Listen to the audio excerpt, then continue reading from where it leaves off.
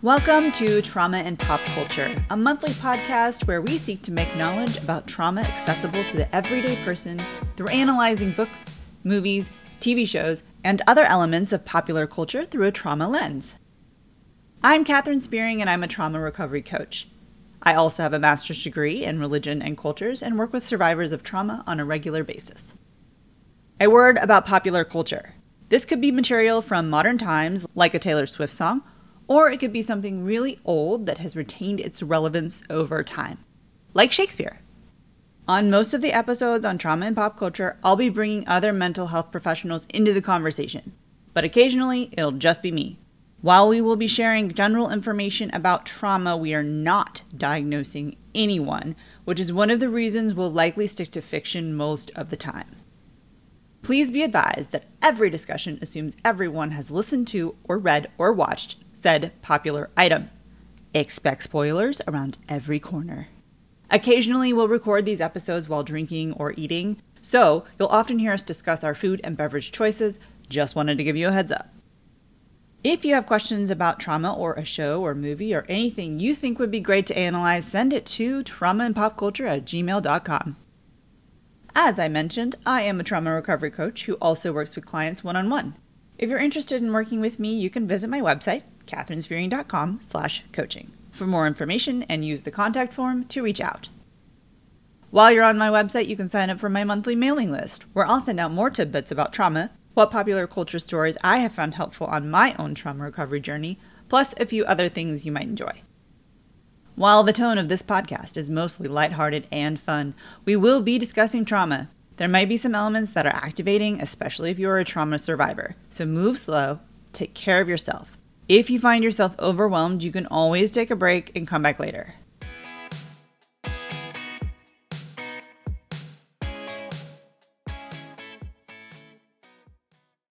Hi, so it is the 30th of October, and I'm recording this episode because I would like to get this horror episode out during the month of October. This month, instead of just talking about a specific movie or show or book or song, we're going to talk about the genre horror and the genre thriller all together as a genre itself, and how it might help trauma survivors and be a sort of coping mechanism for trauma survivors, and sometimes not as well. I am drinking coffee with protein powder in it because I was hungry this morning when I woke up, but I didn't want to make like a full breakfast because I actually got a really good night of sleep last night, and I woke up super energized and did a ton of things this morning and didn't want to stop to eat breakfast, which I will do later. And I'm recording an episode at 9 a.m. about horror and thriller movies. Horror is a hard word to say when you're just listening to audio. Horror film. Okay, first of all, what is the difference between a horror film and a thriller film, or genre in general? Horror is going to be something that is like inducing fear and anxiety through just high, tense situations. It's typically going to be pretty violent, and there's going to be a lot of jump scenes. Then there's the thriller, which has a more psychological aspect and typically has the fear and anxiety it builds slower and builds through relationships, also can be violent, and sometimes has a violent element to it, and sometimes the two kind of overlap, and you'll watch a show that is described as both suspenseful and horror, or a thriller and horror at the same time, so sometimes they can overlap, but those are the main distinctions. Personally, I tend to migrate towards the thriller genre more than the horror genre because I don't like jump scenes. And I do enjoy the psychological aspect, analyzation of the thriller genre. One of the most recent thriller / horror films that I watched was an M. Night Shyamalan movie called Knock on the Cabin Door. And that was kind of, his films tend to kind of overlap in the horror and thriller genre. There's a typically a deep psychological aspect to it that explores an aspect of humanity and has a bit of a social critique part to it, and also then has some of those violent, suspenseful elements as well. And I also watched Servant, which is M. Night Shyamalan as well, and that is also the same thing, kind of overlapping between like horror and thriller, and exploring things like anxiety and paranoia and guilt and how those things and show up in the human experience in a more exacerbated way. I would say that there tends to be, in like a thriller genre, there's going to be more of a supernatural element. All right, I'm going to say that that's probably the same for both genres. They both tend to have a little bit of a supernatural element, or they can have a little bit of a supernatural element. That's where you're going to find some of that happening with like ghosts and demons and forces outside of our control. And that kind of leads into why the horror genre or the thriller genre can be helpful for trauma survivors and might be a coping mechanism for trauma survivors. First, I will read the poll on my Instagram. I did an Instagram where I asked about horror movies, if you love them, if you hate them, or if you can watch them sometimes. And I was actually surprised by the results.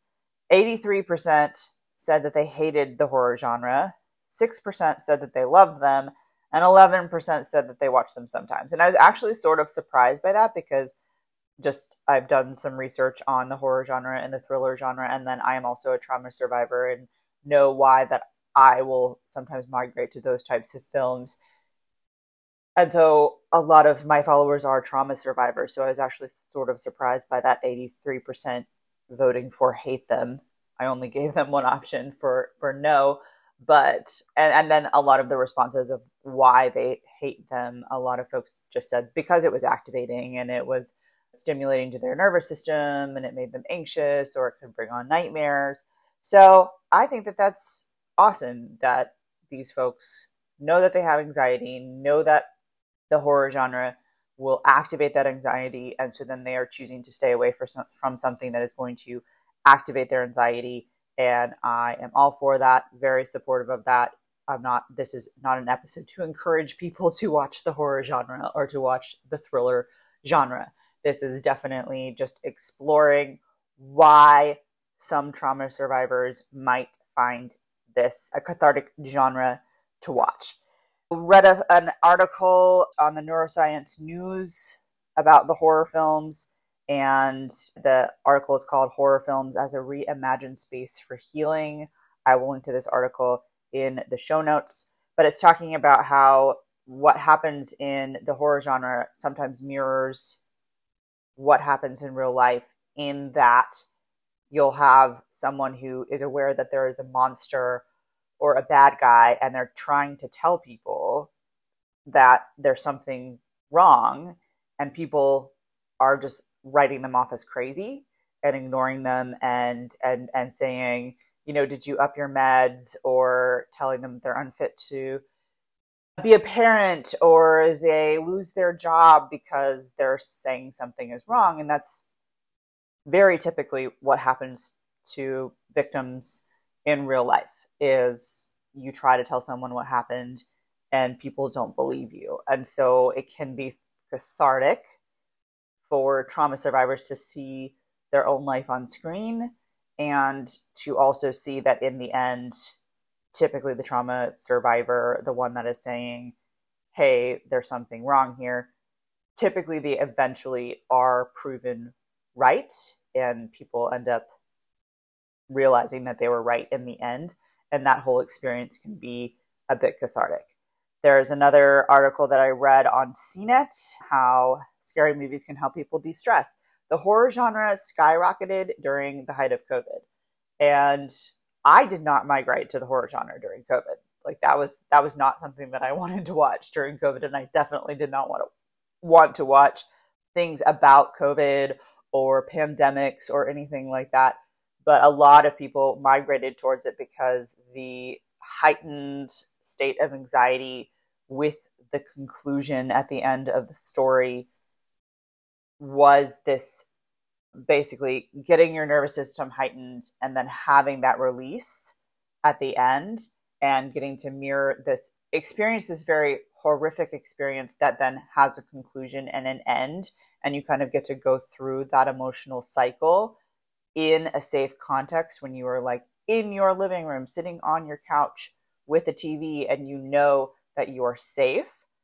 That can be very cathartic for a lot of people and help de-stress people. And the person who wrote this article for CNET her name is Kim Wong Shing. And she wrote about how she would watch horror movies or high stress movies right before bed because it helped her release stress and actually helped her de-stress and ended up helping her sleep. Some people have that experience. Some people don't want to watch those things because it will be activating right before bed and they don't want to get heightened. But when you have that heightened sense of emotion and then you get the release, it can be helpful for releasing tension and releasing stress. So, as I mentioned at the top of the episode, I am more prone to migrate towards the thriller genre rather than just the slasher, tons of blood and guts, that sort of thing. But then I was really into Walking Dead for a really long time. Once I wasn't able to watch it for free anymore, I sort of didn't go back to it, but I probably should go back and finish, especially for like a horror genre for like a TV show where you get attached to characters and you want to see how they survive these horrific situations. Can be a little bit of disassociation, a little bit to experience this high stakes situation through the eyes of someone else when you are physically safe, can also be cathartic and de-stressing. So, in conclusion, it's really up to the person whether or not they find the horror genre or the thriller genre helpful or not helpful. One of the things that I like about the thriller genre is that psychological aspect. There's typically a villain that has a pretty extreme personality disorder, and there's that usually a character who has some kind of trauma, and then they're having to overcome their trauma in order to save themselves or to save someone else. And they're able to tap into their internal resources and show up and be the person that they actually are and the strong and courageous person that they actually are. And that can be really helpful as well. Some folks enjoy reading it, preferably read it. They have a little more control when they read as opposed to watching it on TV. Like, I know someone who cannot watch thrillers, cannot watch horror movies, but she does like to read really intense books because there's just a little bit more control over the intensity, and it's slower when you're reading it. And it's just the processing time is a little bit easier when it's a book as opposed to a film. And you don't really know what's coming, but with a book you can kind of like skip ahead and you're like, okay, yeah, I know the bad guy's about to come in, and I can kind of skip ahead and see what's coming, and then I can read up to that part and not be totally caught off guard, and you just have a little bit more control when it is a book. That makes sense. And I do enjoy also with the horror and the thriller genre the aspect of humanity that can be explored through that genre. And those of us who have grown up in abusive environments or have experienced abuse, we have a different category for evil. We have seen people do evil things, and we something like a Hallmark movie. I love Hallmark. I love a good Hallmark. I really do. It's fantasy for me because I'm like, everything works out fine. Everybody ultimately wants the best for each other. Everyone's super kind.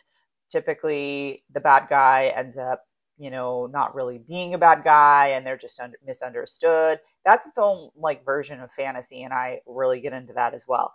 But something like a thriller movie with a genuinely bad human being who is inflicting harm on other people, those of us who've experienced abuse know that that's real, and it can feel more real and more exemplifying of our everyday life.